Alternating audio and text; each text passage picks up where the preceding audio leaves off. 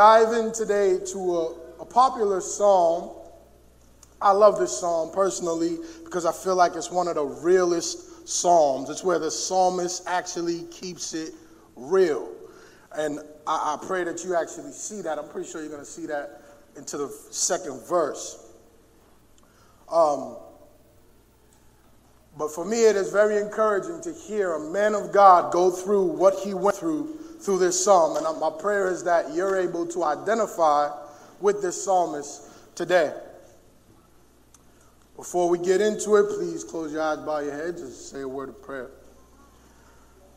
Father God, I thank you for this opportunity to speak to your people, O Lord. I'm not better than anybody here. I'm just chosen to speak this morning. And I pray that you increase in me right now as I decrease, O Lord, that your voice would be clearly heard, that your word, O Lord, would pierce between bone and marrow today, and that somebody would leave here with a renewed, regenerated spirit. Somebody would leave here with a new hope, a new sense of priority in their life, oh God. Speak. Open the eyes and the ears of those under the sound of my voice to hear your word. In Jesus' name, amen. Neil deGrasse Tyson. Popular guy. He's a famous American astrophysicist. He's also an author and a science communicator. He was asked on the Chelsea Lately show whether or not he believed in God. This guy's known for his intelligence. He's known for his studies of all the stars and galaxies, and he even has a TV show on cable where he's talking about how the world began, and he's talking about the stars and Mars and all these great lofty thoughts. And she asked him, "Do you believe in God?" And his response was a popular response that we would get today from any scholars who are secular. And he said that he thinks it's wise to separate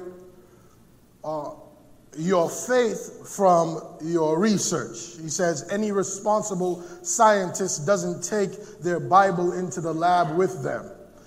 And he says for him, he's heard God described in two ways, universally. God is all-powerful, if there's a God, and he's all good, if there's a God. And that's the way the Bible describes God. And Neil says that he does not see, when he looks at the world and he looks at cancer arriving in little kids, and he looks at sex trafficking and child soldiers, and he looks at all the people dying and all the pain and tsunamis and the earthquake in Haiti, and he looks at all these pains and sufferings that are inflicting the people. He says, how can an all-powerful God be all good and all this evil is happening? And he says, I cannot believe in a God that's all-powerful and all good. Either God is all-powerful and he's not all good, which is why all these bad things are happening, or he's all good, but he doesn't have the power to do anything about all these bad things that are happening. But he does not believe that there can be a God who's all-powerful and all good at the same time, and all these evil things are happening in the world.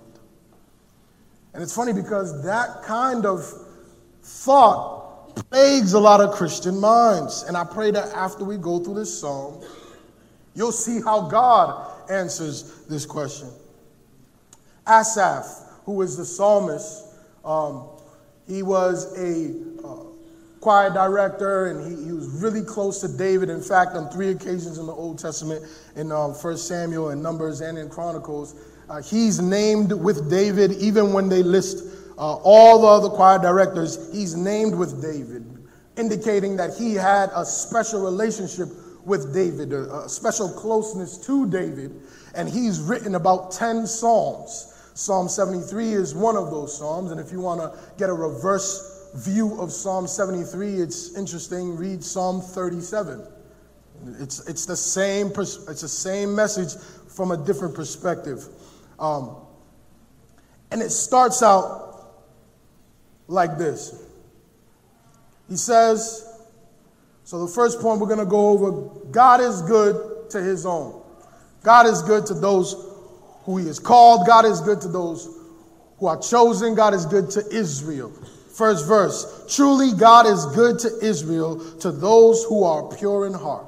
So he starts out by being very clear that he understands that God is good. We just sang, oh, how he loves us.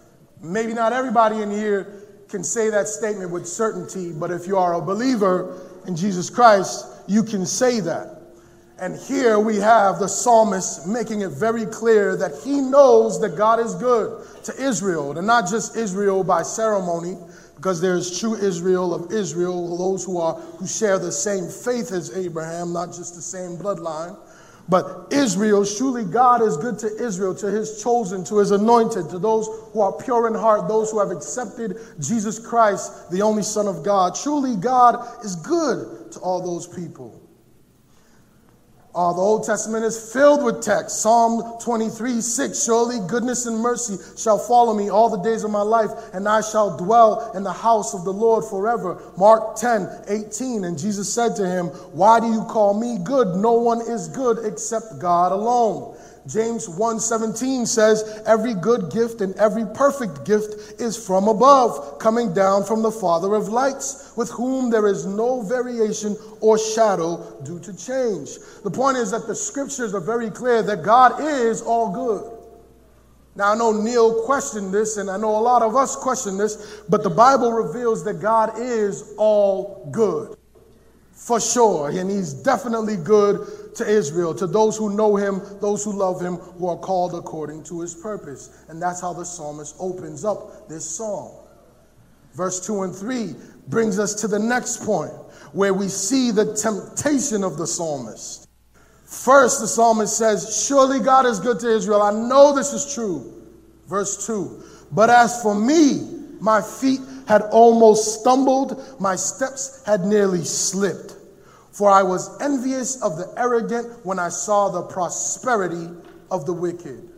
So here's the temptation to envy the wicked. What is he saying here? He says, but as for me, almost comparing himself to God, he says, surely God is good and he's perfect and good. But as for me, I'm not so good. But as for me, I almost slipped. As for me, I almost left my faith behind. As for me, I almost turned my back on this whole Jesus thing, on this whole church thing, when I saw the prosperity of the wicked, and I envied them. What is that? The prosperity of the wicked. So people who do not know God, people who would even curse God, people who live lives that are full of sin that you see on a daily basis. They are your bullies at school. They are your bullies in the classroom. They are the thugs on the corner. They are the drug dealers. They are the rapists. They are the prisoners, the criminals. They are the people who are doing all kinds of evil in this world, and their life is good. How can you, oh God, be good? And I see all this evil that these people are doing, and they're living life good. Their life is pleasant. They are prosperous. I envy them. There's only one thing that would cause you to envy somebody is because they have something you don't. And so the psalmist is saying, I looked at the wicked and I see that they are prospering, and therefore my feet had almost slipped. He said, my feet had almost stumbled. My steps had nearly slipped.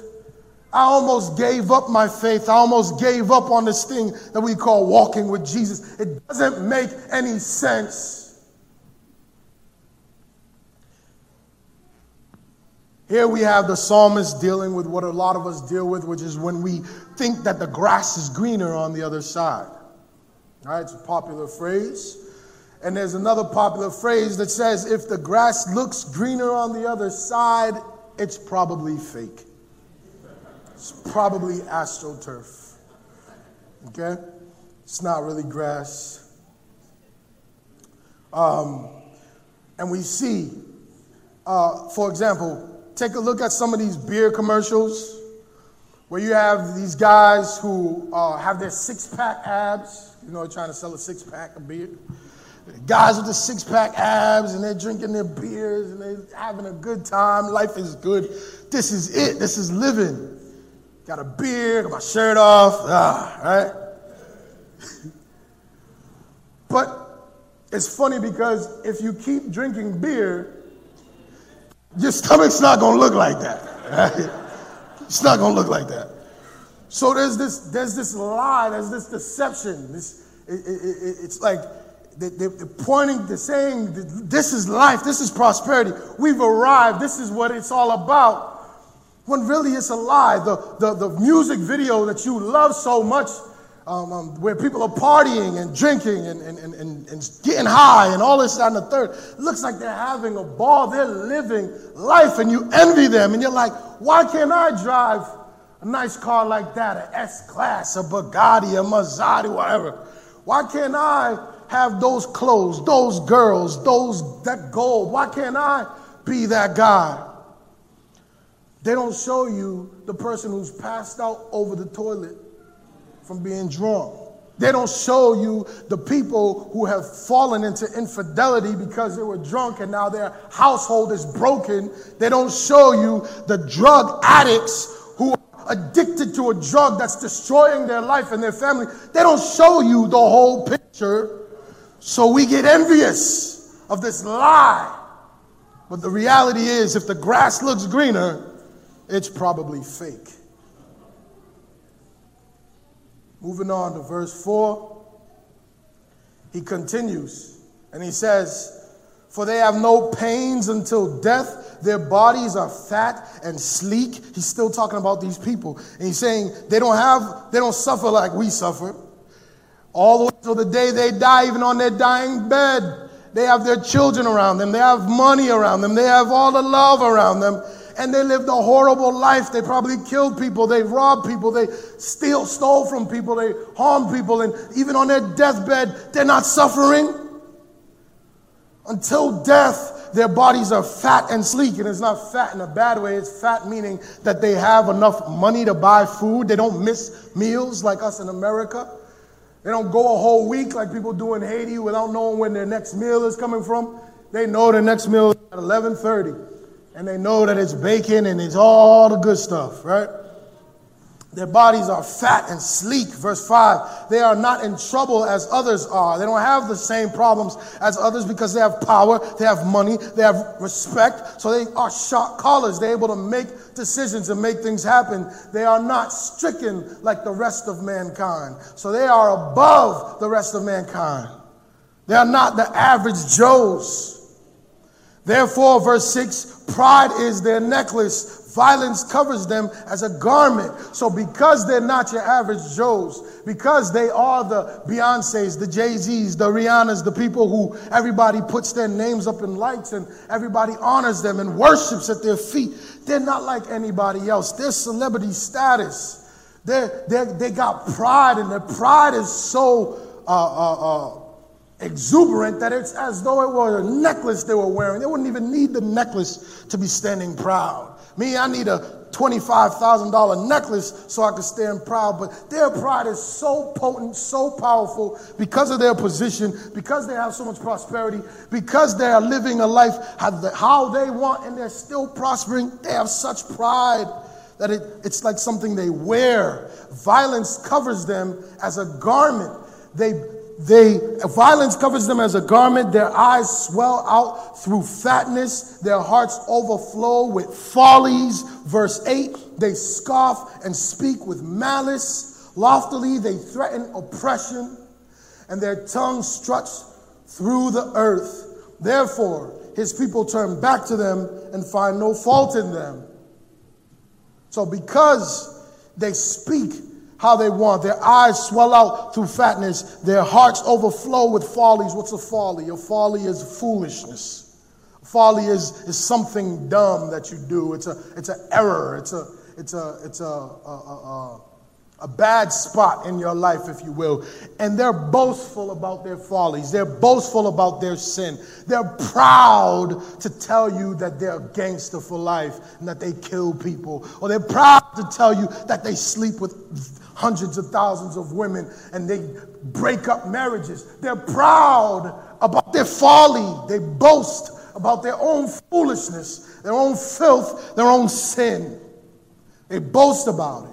And as a result of them boasting about it, verse 8, they scoff and speak with malice. Loftily, they threaten oppression. So not only are they proud about their own filth and their own sin, but they even threaten to oppress anyone who opposes them. I got guns. I got the Glock and the Rari, right? Anybody who comes against me and my crew, we're going to have problems. So they're able to threaten oppression. They have power. They have authority. They sin and they're not sorry about it. They're not repentant about it. In fact, they're proud about it. They boast and they condone it and they encourage others to do the same. Verse 10, therefore his people turn back to them and find no fault in them. Of course, all the people looking on, all the youth, everybody looking at them finds no fault and says, well, they must be doing something right. Look how good their life is. I mean, this is the girl that you know was being really loose all throughout for many, many years. And you've been good. Lord, how come she got a man and a good one and I'm still alone? So people look to them and say, surely they must be doing something right, and people find no fault in them. Verse 11, and they say, how can God know? Is there knowledge in the Most High? So now they question God. They're so proud. They are so prosperous. They're running things in this world so much that now they look to God and say, how can God know?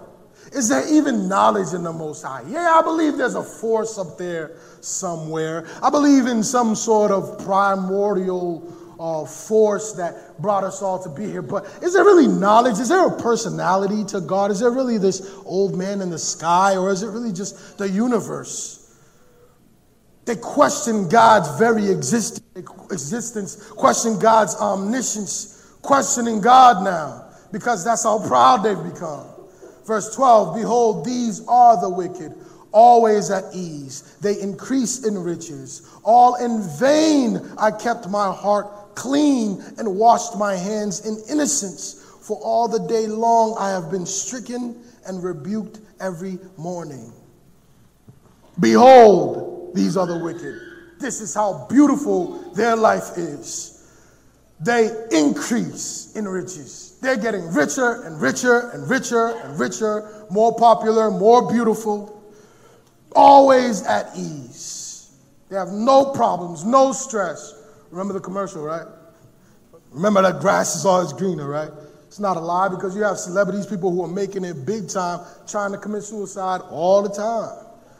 It's not always what it seems, but because this psalmist is just looking at the prosperity of the wicked, his perception has been clouded now. His judgment has been clouded now. He's believed this lie, this deception, and now he's envying them. And then he says, all in vain have I kept my heart clean, verse 13, and washed my hands in innocence. He's saying, Lord, I've been good. I don't sleep around, and I can, because there's a lot of pretty girls looking at me all the time. But because I want to be faithful to you, God, I don't. I want to cheat on my test, but and just like the rest of the students who are next to me cheating on their tests, getting A's, I don't, God, because I don't want to be a liar and a deceiver and a cheater. I want to be good as you called me to. All these things that I see my friends doing or people in the world doing, and they're getting away with it, I don't do it. Their life, beautiful. My life, horrible. All I do is suffer. It says in verse 14, for all the day long I have been stricken and rebuked every morning. I don't do all the things that they do, but the little sins that I do fall into, I'm so filled with guilt over them, I can't even enjoy my day. And it's like you have somebody pointing in my face every time I do a little thing. How can this be fair, God?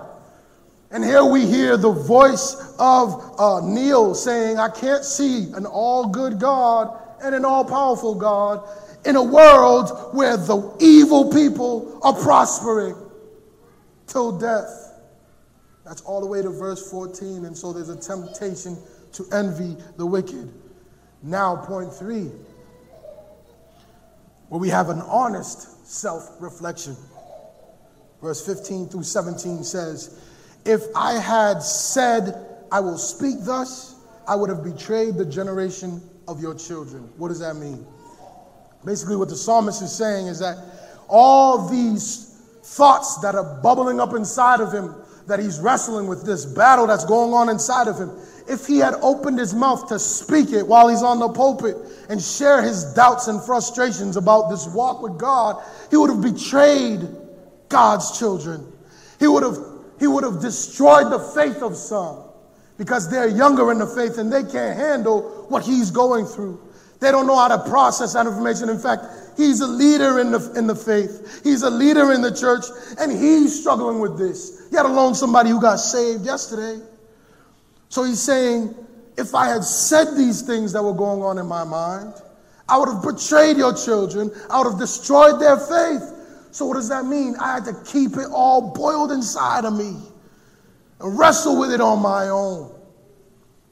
Verse 16, but when I thought how to understand this, it seemed to be a wearisome task. So he's pondering, how do I understand? How do I make sense of this world where all this evil is happening and all these evil people are doing well and all these good people are suffering and dying and not doing so well? How do I make sense of this? And it became wearisome to him.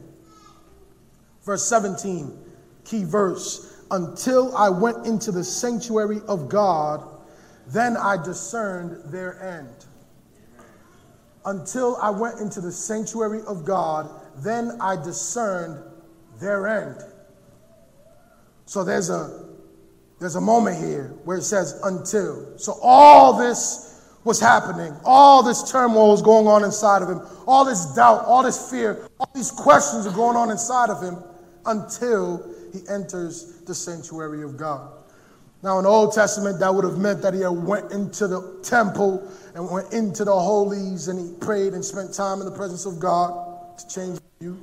But because Jesus came, Jesus died, and he rose again, Jesus tore the veil between the Holy of Holies and the holies in the temple so that now we are the temple, so that now we can go into the presence of God at any given moment. Right here, right now, you don't need to go to a priest. You don't need to go to your pastor. You don't need to go to your mother or father. You could just close your eyes and enter into the sanctuary of God by invoking the name of Jesus, by meditating on his word and meditating and listening and praying and focusing on the Lord. You can enter into the presence of God. And so he says, until I entered the sanctuary of God, and then I discerned their end. So now there's a shift in his view. He has a new viewpoint. Because before, he was looking vertically at all his peers. And he's looking at this parade going by him. And it looks like so much fun. They're dancing, they're drinking, they're having a ball, they're high, their music is blasting, and it's a parade going by. And there's so many people doing it.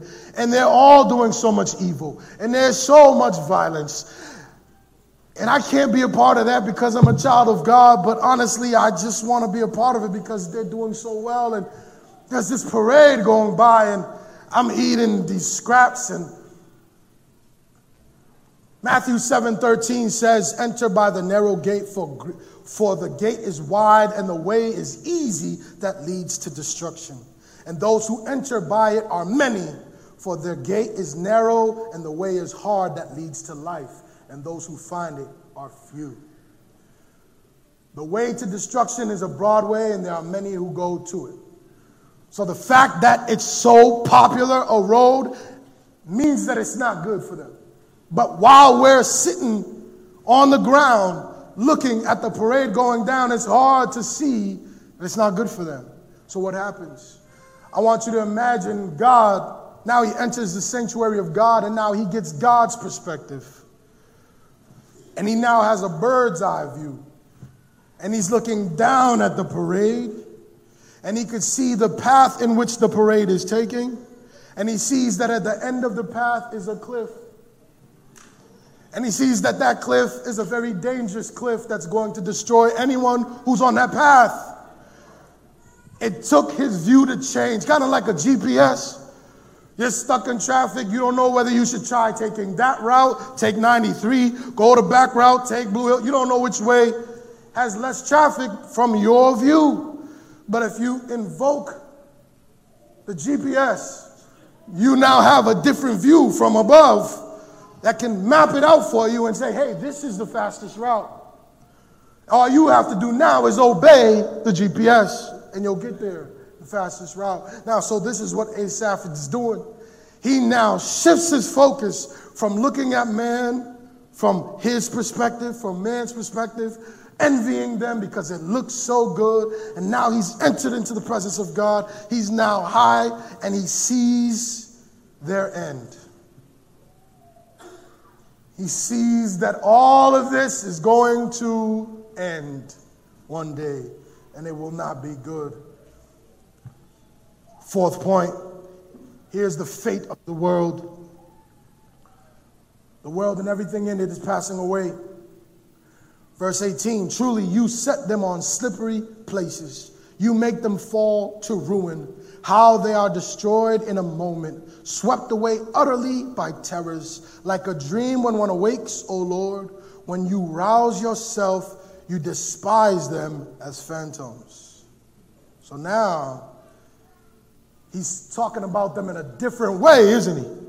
Same group of people that he was just envying because of all the things that they have. And now because he's entered into the sanctuary of God, he's looking at them from God's perspective now. And he says, surely, Lord, you have put them on slippery places. So the road that they're traveling on, it might look good, but it's slippery. You make them fall to ruin. They're going down to their destruction in the path that they're taking. How they are destroyed in a moment. They're stacking up treasures and riches, but when they die, they can't take it with them. And they're living for the moment, but death is certain. There's many things in this world that are not certain that we prepare for, like getting a good job or living tomorrow. But for sure, we know death is going to come for us all. So to not to prepare for death is foolish. They are destroyed in a moment, swept away utterly by terrors, like a dream when one awakes. Oh Lord, when you rouse yourself, you despise them as phantoms. It's almost like when you wake up from a dream and you instantly forget the dream, or a day later and you try to recall the dream, it's almost as though you can't think of what the dream was. That's what they're going to be in eternity. So imagine, I just want to say this with you. What profits a man to gain the whole world, but in the end lose his soul? Imagine if you live this life 80 years in this world and you have Bill Gates money. You could buy anything you want. You can go anywhere you want. You have jets outside in the airport so you don't ever have to fly commercial. You have limousine drivers willing to pick you up so you never have to even step on a gas. You can go wherever you want, whenever you want, eat whatever you want, and this world is basically yours. Is it worth sacrificing eternity in hell, suffering God's wrath forever? When Jesus was on earth preaching, he preached 3 times more about hell than he preached about heaven, making it very clear to everybody who's hearing him that destruction is coming for those who practice evil. And this is what Neil needs to hear. How does an all-powerful God be all good at the same time? He will judge all evil. Yes, Neil, you are right. Right now, evil is still reigning in this world. Yes, you are right. There are a lot of pains and suffering in this world. But rest assured, Judgment Day is coming. Rest assured, God will make right all the wrongs that have been done to you. God will pay back all the sin that have been caused against you. Everyone who has harmed you will pay for it. Everyone who you have harmed, if you believe in Jesus Christ, Jesus has already paid for it. So Judgment Day is coming, and there will be a day of reckoning. And he's right, today is not that day. If he requires today to be that day, if you require today to be that day, you might miss this narrow road, and you might go ahead on that broad way, but be careful. It might be fun now, but it leads to destruction. Fifth point of the psalm, verse 21 and 22, where we find that he has personal confession. He says in verse 21, when my soul was embittered, when I was pricked in heart, I was brutish and arrogant. I was like a beast towards you. Speaking to God still. Now he's moved on. First he was envying the wicked. Now he's changed his view. He's looking at them from God's perspective. He sees their end. He's like, doesn't look so hot now. And now he's being real about the fact that, you know what, God? When my soul was embittered, when I was pricked in my heart, because the truth is, I really was bitter against you, God. It didn't make sense, oh God, that all these people are living so good when they're doing so much evil, and I'm hustling day and night to please you, and my life is horrible. I'm bitter towards you, God, for this. And he says, when my soul was embittered, when I was pricked in heart, I was brutish and arrogant. I was proud and I judged you. And I said, oh God, I don't deserve this. I deserve better. I was like a beast towards you. I was nothing more than just an animal, wild animal in the field with no knowledge of the Most High, with no understanding of reality, just my own self-centered. It's all I could view, and the people that are around me with all their deception that I'm now envying, and so now I'm all confused and messed up. But I was a beast before you. I was arrogant before you.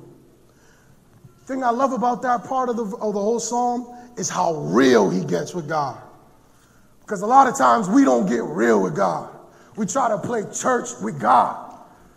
In church, we learn this thing I call Christianese.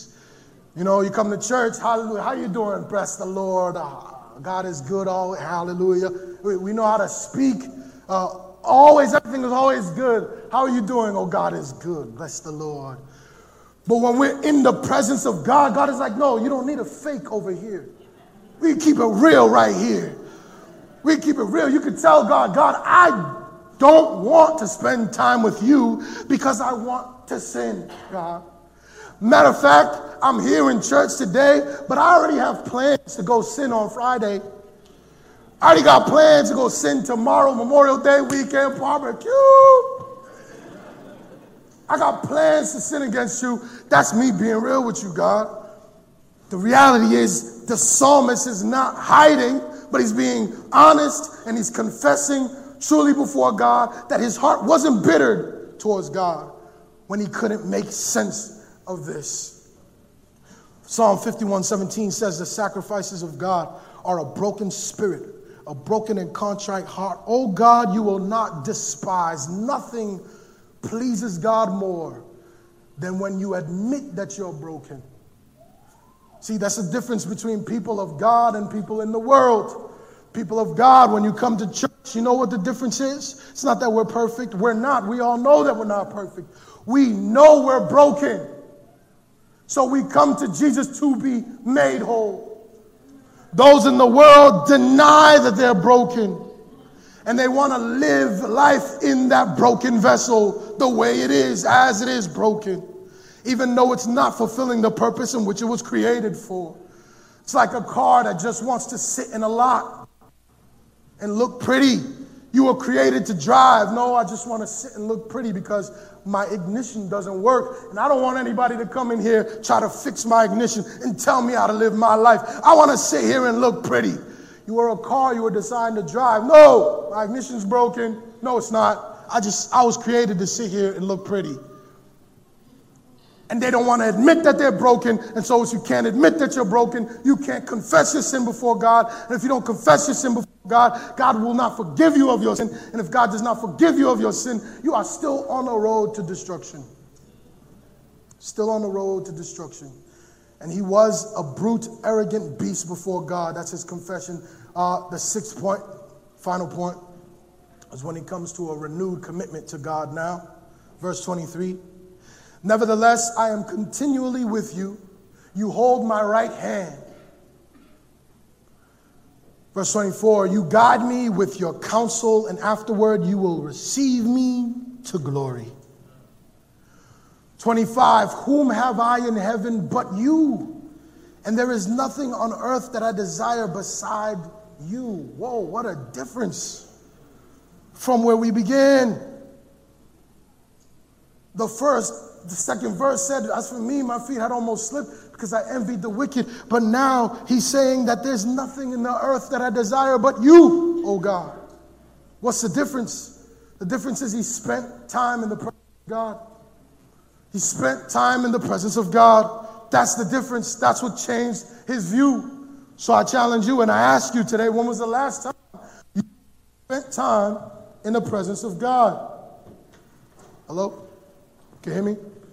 When was the last time you spent time in the presence of God? That you escaped from your family, your wife, your kids, your husband, your sisters, brothers, friends, and you escaped like Jesus did with his disciples often.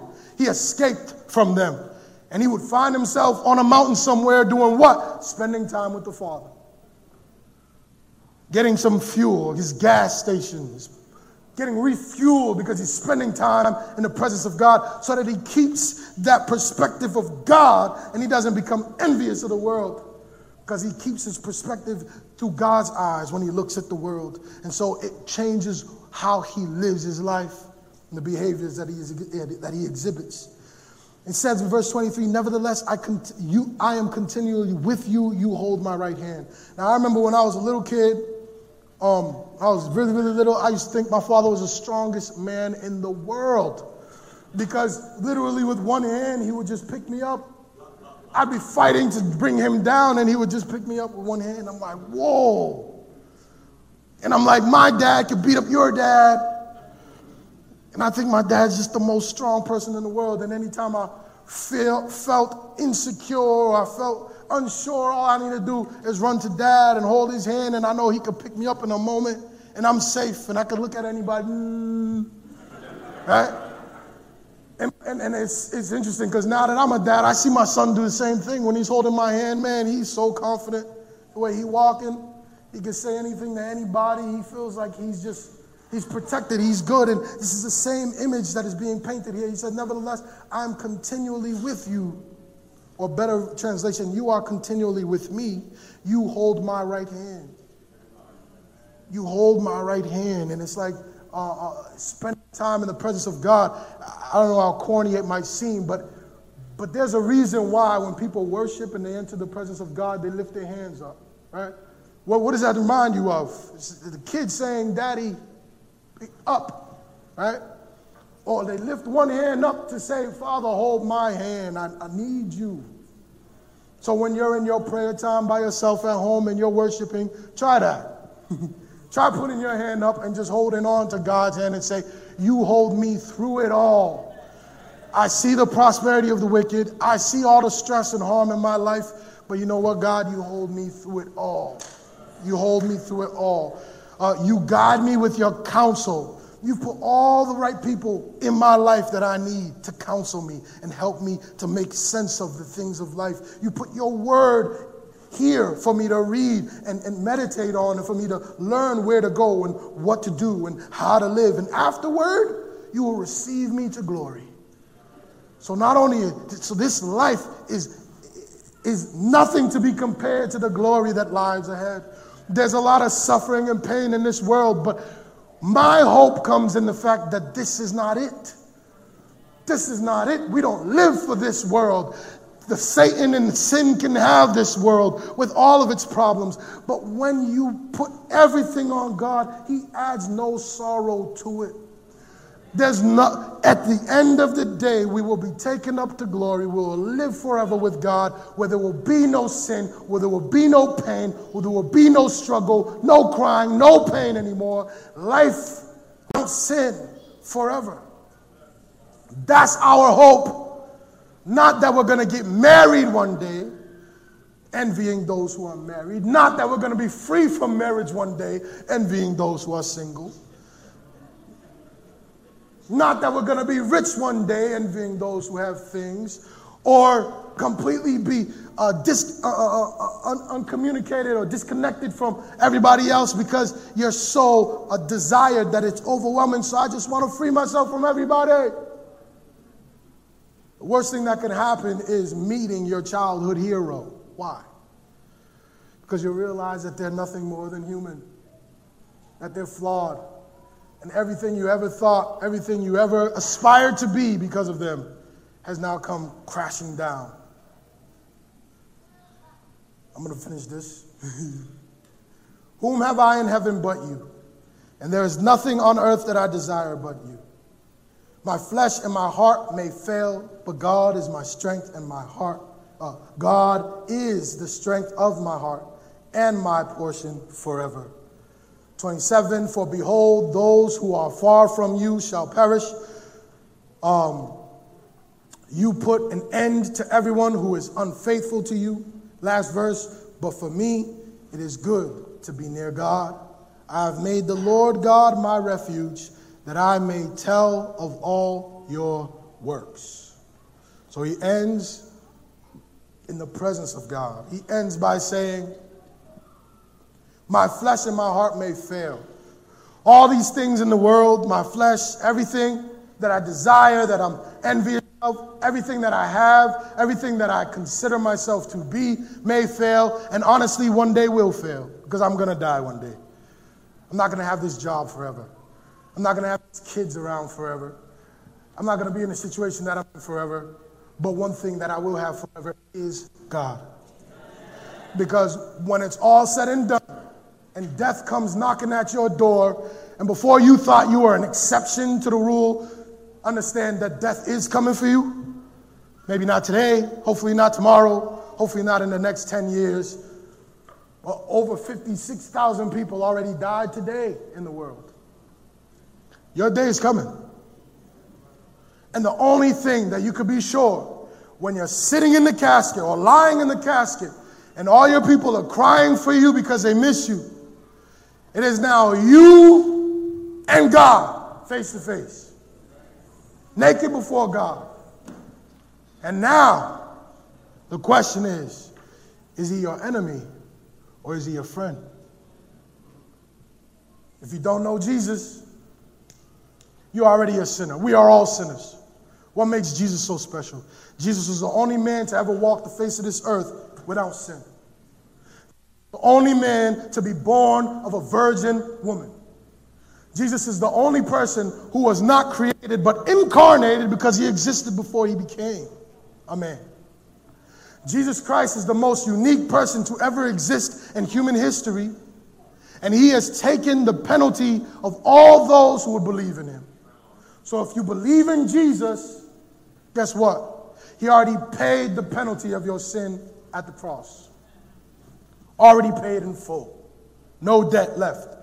But if you don't believe in Jesus, guess what? You got a debt to pay. And when death comes knocking at your door, that's when God's collection agency finally caught up with you. And he's going to come collect that debt. You've been living a life of sin, unrepentant. God is going to deal with you. If you've been living a life of sin, of course, because we all sin, but you've been repentant and you put your faith in Jesus Christ, your debt has already been paid for. Praise the Lord, I get to live forever in glory with my God. Whom have I in heaven but you? Imagine going to heaven and every single ailment that you ever had is gone. Every single pain, every single thing you hate about yourself is fixed. Every family member you've ever lost is right there with you, and they're at their best. Wow, heaven. But what if God's not there? Is it still heaven? This ends by saying that it is good for me to dwell in the presence of God. In fact, what he's saying is that compared to getting high, compared to getting drunk, compared to sleeping around, all the pleasures that that brings, spending time in God's presence is even better. It actually brings more pleasure in the world. Not in the world to come. Spending time in God's presence. I challenge you. Start your day with God. Start your day with God and see how seamless your day flows. See how connected you are with God and which decisions to make throughout your day. Which road to take throughout your day. What to say yes to, what to say no to. It's just so much more clear. And spending time in the presence of God. Oh, taste and see that the Lord is good. It really is pleasurable. But unless you taste it, you don't know. And you're stuck chasing the Lil Waynes. And you're chasing the life of all these rappers and Hollywood stars. That's leading them to destruction. So let us change our view and make God our priority. Amen. Father God, thank you for this time that you've allowed me to speak to your people and communicate Psalm 73, one of the most real songs